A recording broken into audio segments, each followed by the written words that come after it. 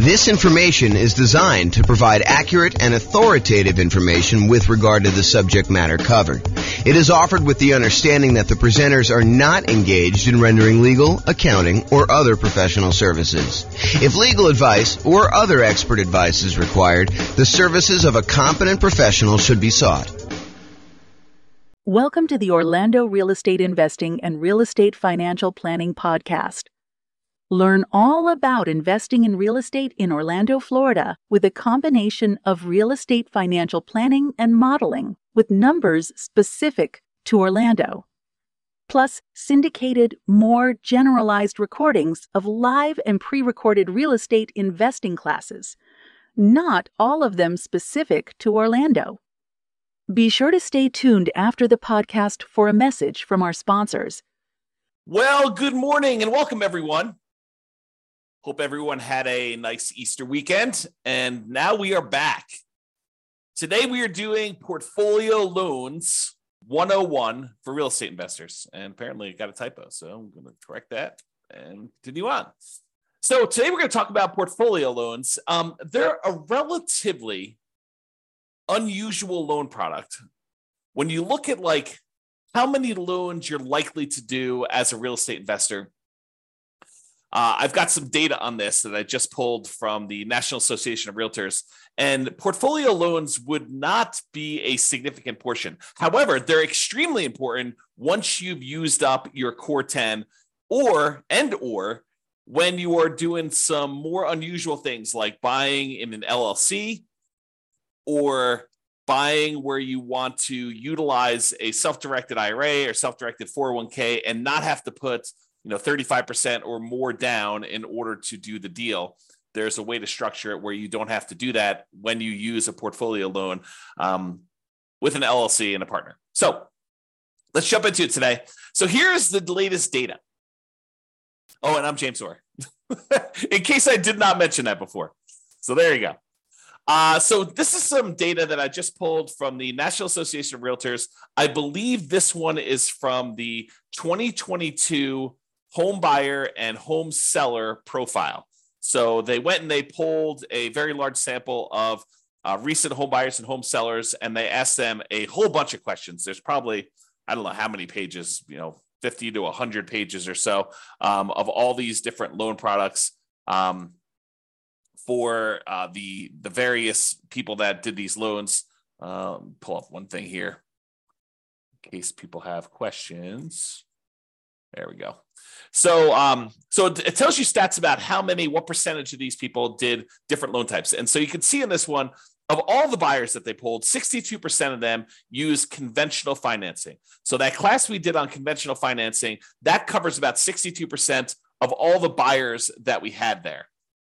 If you look at the next one, though, 17% of them used FHA, 12% of them used VA, which is a relatively small number, about 10%-ish, 12%. And then 5% did not know. So it's possible they could have used any of the other ones or they used something different. And then only 5% of the loans were other, which would include these types of portfolio products or, a lot of other variations on those. So you can get a feel. Now, for first-time home buyers, about half of them used conventional, about a quarter of them used FHA, about 10%, a little bit less in this case, used VA, 8% didn't know. First-time home buyers, you would expect them to know a little bit less than all buyers. And then 9% of them used something other than that, which, again, we still don't know what that means. And then repeat buyers, 67% used conventional, 14% used FHA. So a lot fewer people used FHA on their second loan. And 13% used VA, and still 4% did not know, and 3% used dollars. So you can kind of get a feel for what the popular loan programs are in that particular case. Now, this is the type of mortgage for first-time and repeat home buyers based on whether it was a fixed-rate mortgage or fixed rate then adjustable, or did they not know, or other. And so just looking at it, all buyers, I'm not going to do the crazy details. If you want to look at it, you can pause the slide and look at it later. But all buyers, 92% of the loans that they got were fixed rate mortgages in 2022, which doesn't surprise me. You know, a lot of people, especially early on in the year when interest rates were very, very low, were probably getting those fixed rate financing things because loans were at or near all-time lows at that point. I would expect in 2023 to see a slight uptick in the number of adjustable rate mortgages, because I think, to their detriment, some folks are using some type of adjustable rate mortgage thinking that, oh, I'm only going to be in this property for a year or 2 or 3, and or that rates are going to go back down and I'll be able to refinance out. I'm not so sure that that is the most prudent thing for folks to do. It's possible it could work out for you. I mean, we don't really know the future, but I don't know. I like the idea of locking in my interest rate risk and knowing that it's not going to get worse than a certain thing that I can handle. And of course, if interest rates improve, I can always go do a refinance at that point and deal with it then. Let me do this here. Okay. Hopefully that's a little better.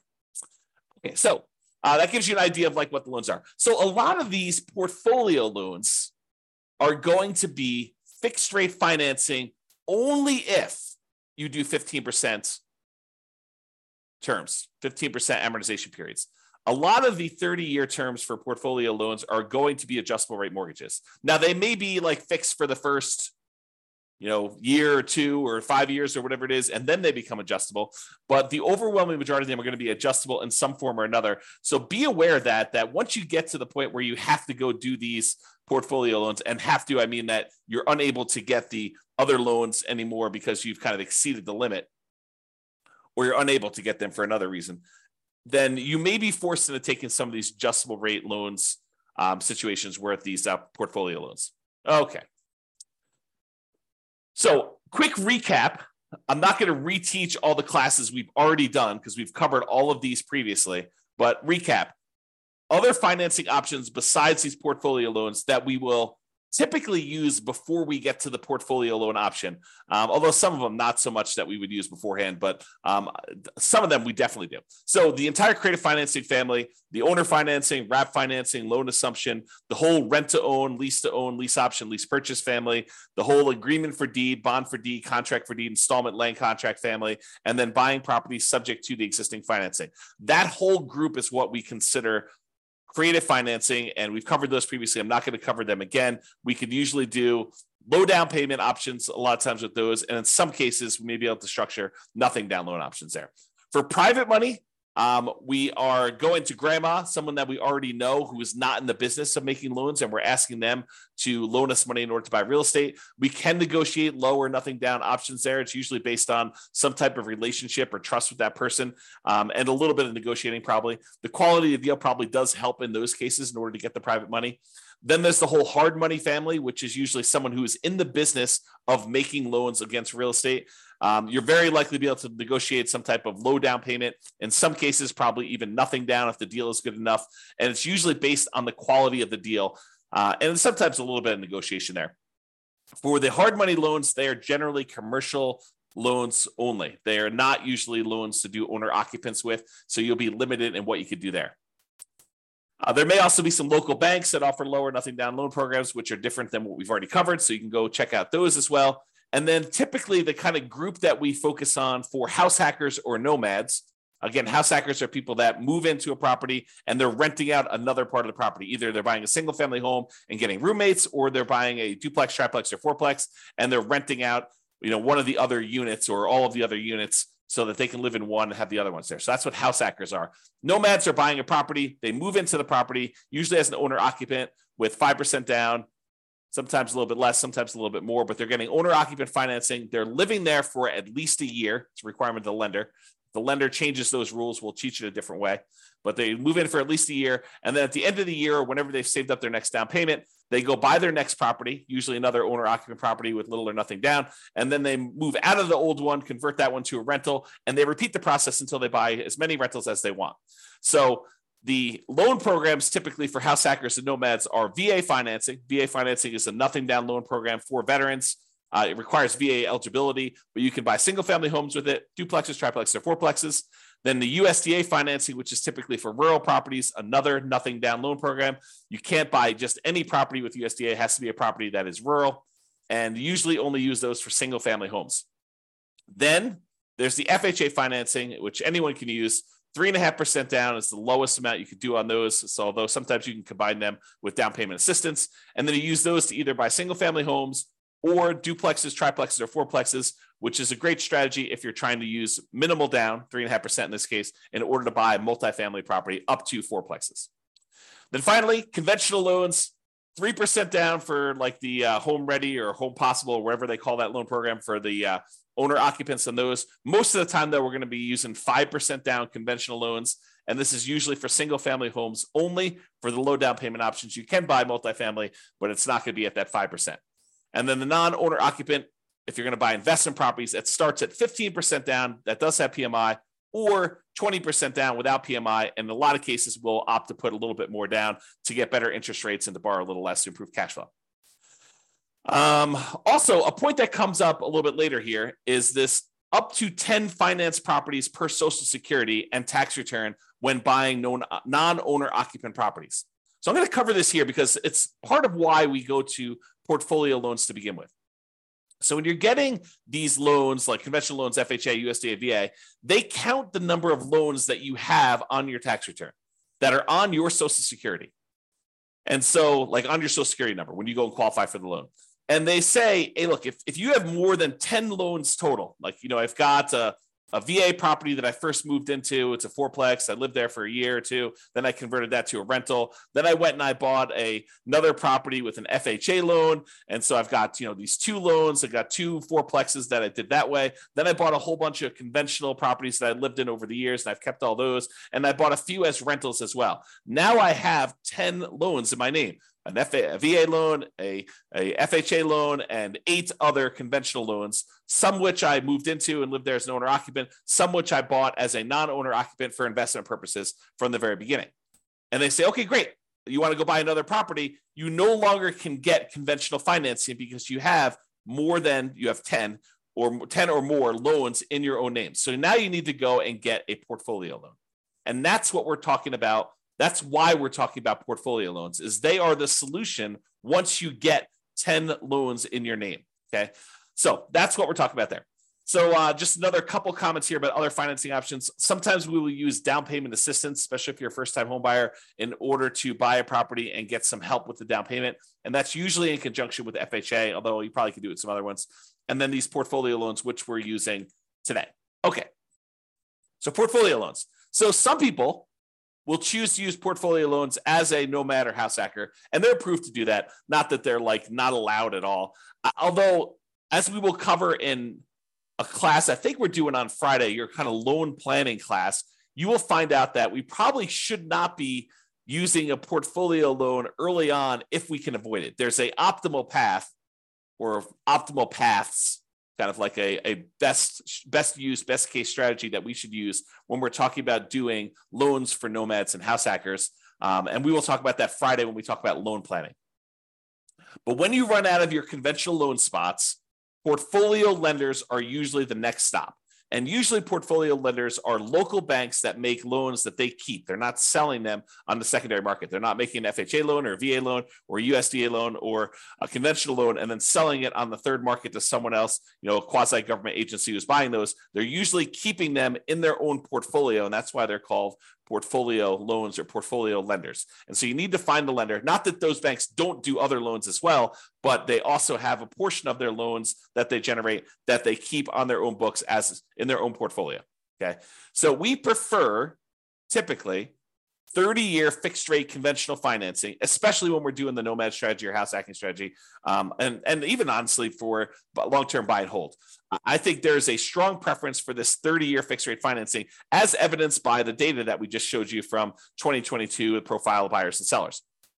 However, once you get to this point where you run out of conventional loan spots, you've got 10 or more loans on your Social Security number, then we go to these portfolio lenders. And a lot of these are typically like a 3-year fixed rate financing, then it adjusts every year, which we call a 3-year ARM, or a 5-year fixed period, and then it becomes an adjustable rate mortgage after that, for the next 25 years, or a 7-year ARM where it's fixed for 7 years, and then after that, it adjusts every year or 6 months or whatever the terms are for your particular loan, where it becomes adjustable. And a lot of these loans, they are 30-year amortizations which means that they're scheduled to last for 30 years and that the loan will be paid off after 30 years. But they are adjustable rate mortgages, meaning that the interest rate on them is adjust with whatever the prevailing interest rate at the time is. So if interest rates go up, your payment could go up, which could get very ugly. If your payment goes down, if the interest rates go down, your payment could, in theory, go down. But for those that are thinking to yourself, oh, as the time I'm recording this, interest rates are probably in the very high sixes, mid to high sixes, I would say, or for investment property, probably above 7. And you're thinking, oh, interest rates are incredibly high right now. Of course they're coming down. And I will tell you, no, that is not true. It is true that it is possible that interest rates can come down, and it is true that it is possible interest rates could go up. And if you look at it, I did this new tool. I think I called it I don't even remember now. It's kind of like my interest rates meter or something like that. I don't remember what I called it now. But basically, when I looked at, if you put in what your interest rate is today, it told you what percentage of the time the interest rates were above that. And right now, at about this kind of 6 to 7% range, if I remember correctly, we're only about the halfway point. About half the time interest rates were higher than this, and about half the time interest rates were lower than this. So this is not an exceptionally high interest rate. In terms of recent time, it seems exceptionally high because we've been in a period of very, very low interest rates historically. But that doesn't mean that 7 is high. It seems really high compared to 2 or 3, which is what we were getting before, but it can and has got up to 8, 9, 10, 11, 12, 13, 14, 15, 16, 17, 18%. So if you think that this is really, really high, you could be in for a shock if something were to happen in our economy where the Fed would continue to increase rates and the rates on mortgages would continue to go up. And we don't know if that is their plan. There's lots of speculation out there. There's some people that believe that the Fed's going to lower rates, and some people believe that they're going to keep them where they are. And if we end up with some other new crisis or inflation is not under control, who's to say that the Fed will not continue to raise rates? Okay, that's one of the tools they use to control the economy. And so it's possible that could happen there. All right. There is no hard limit on the number of portfolio loans that you can get, but you still need to be able to qualify for these loans. They have the traditional, debt to income or debt service coverage ratio qualifications that they have. They want to see how your overall portfolio looks. A lot of times their underwriting is heavily dependent on your debt service coverage ratio, although every lender is a little bit different, but I've seen that to be the case for most of the time. They can have very fast underwriting. Sometimes you can get approval in less than 24 hours. I will tell you, the more complex your situation is, which tends to be what's going on once you get to the point with portfolio lenders, is you tend to have a relatively complicated situation because otherwise you, in most cases, would go and get conventional 30-year fixed rate financing. So a lot of times when you get to the point where you're using portfolio loans, you have a very complicated situation. But the more complicated it is, typically the longer it will take to get qualified. That's just been my experience through my clients. Bigger purchases tend to go to a loan committee where they have different people look over the loan and approve them. It's not just the lender themselves, the mortgage originator. And the relationship with the bank does matter, especially how much you have on deposit. That can be a factor in whether or not you qualify. So realize you want to have relationships with the banks that you're going to be doing portfolio loans with, especially if you plan on doing more than one. The more you do, the more important I think that relationship with the bank is going to be in your ability to get loans there. Now, I had one more thing before we end this, and that is there is a significant advantage to being able to use a portfolio lender in order to do self-directed retirement accounts when you're buying rental properties. So traditionally, if you want to go use your self-directed retirement account in order to buy rental properties, the banks, the lenders are going to want you to not use conventional financing, not use FHA, not use VA, not use, I think I covered conventional, USDA, VA, FHA. So they're not going to want you to use those. They're going to want you to use some type of portfolio loan. And if you go to the lender and you tell them, hey, look, I've got this self-directed IRA or self-directed 401k that's got a bunch of money in it. I want to be able to get a loan with my self-directed 401k or IRA and be able to buy this rental property. They will tell you that it probably needs to be a non-recourse loan because they can't go after the IRA or the 401k in order to be made whole. So they will tell you in order to make these loans, we will need to have a very large down payment. In most cases, they're going to take 35% down. And I will tell you, sometimes if the cash flow isn't good enough, 35% is the starting point, and they will tell you after they see your deal that it's actually, we would need you to put 42% down in order to get your DSCR where you need to be for doing this particular property. So 35% is sort of like the bottom threshold, and typically it is more than that. However, what if you really wanted to use your self-directed IRA or self-directed 401k and you wanted to buy properties and you did not want to put 35% down? Well, some portfolio lenders will allow you to do something which is a little bit unusual in my mind. So they will allow you to go in, and if you have a partner who is coming in and getting the loan, and you as the self-directed IRA or self-directed 401k are really just a limited liability partner in the LLC, providing the down payment in order to do the deal, then they will allow you to do that deal with 20% down. So if you had an LLC that you formed with someone else, not yourself, but with someone else, that you went in and you wanted to go buy a rental property, if your self-directed IRA or self-directed LLC, self-directed IRA or self-directed 401k rather, came in and was a limited liability partner in an LLC that was providing the money in order to do the deal, you were basically funding the LLC. The LLC could go and get a 20% down investment property loan on the property that you're buying. Okay, so that is sort of like an interesting little twist that some portfolio lenders may offer you if you decide to go that route.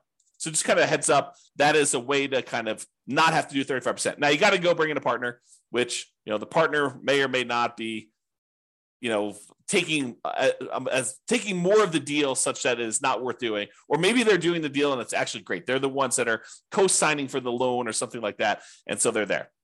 Okay. So to finish up, in conclusion, investors often look to optimize their conventional financing loan spots before proceeding to these portfolio loans. Portfolio loans tend to be variable rate financing, and so we tend to try to fill our loan spots with VA or FHA or USDA or conventional loan spots first with 30-year fixed rate financing in most cases. And then once we get those filled up, we move on to these portfolio loans, which tend to be, I would say, kind of like second tier, second quality loans, in that they are typically not fixed rate financing. I don't know if I mentioned this, but there is an exception. A lot of portfolio lenders will allow you to do a 15-year fixed rate loan if you want to. So the 30-year ones are sort of variable, whether they're a 3-year fixed and then variable for 27, or 5-year fixed and variable for 25, or 7-year fixed and variable for 23. Some of them will do a 15-year fixed period on those, but usually the cash flow on the 15-year amortization period makes it such that it's probably not worth pursuing those. Although I could see some situations where that is a useful tool, but most of the time we're not. So what tends to happen is the portfolio loans tend to be the next stop after you do the conventional loan spots that are filled. And then there may be other reasons like partnerships where you're buying an LLC where portfolio loans make a lot of sense before loan spots are filled. So for example, if you're going and you're buying with, you and 2 other partners, or you and another partner, and, one of you guys is actually getting the loan and signing as the kind of the loan partner on that, and you're providing just the down payment, and buying in an LLC in that format with a portfolio loan can make a lot of sense. Although there's still going to be some type of variable loan unless you do a 15-year loan on that. All right. So that's all I got on the portfolio loans. Awesome, everybody. Well, hope you have a great day. Thank you so much. We will talk to you for the next class. Bye-bye for now. With home prices up, mortgage interest rates up, and rents up, but not quite enough to counteract the higher prices and interest rates, cash flow on rental properties in Orlando is harder than ever. Book a call with the Real Estate Financial Planner to apply our proprietary 88 strategies to improve cash flow on your rentals. See the show notes for a link to schedule your call and improve your cash flow today. If you're a real estate agent, lender, or professional in Orlando that wants to help our real estate investor listeners, consider reaching out to learn about collaboration opportunities with this podcast. We'd love to add more value to our listeners by having you assist our investors buy, sell, and finance their real estate investments. See the show notes to schedule a call to discuss collaboration opportunities.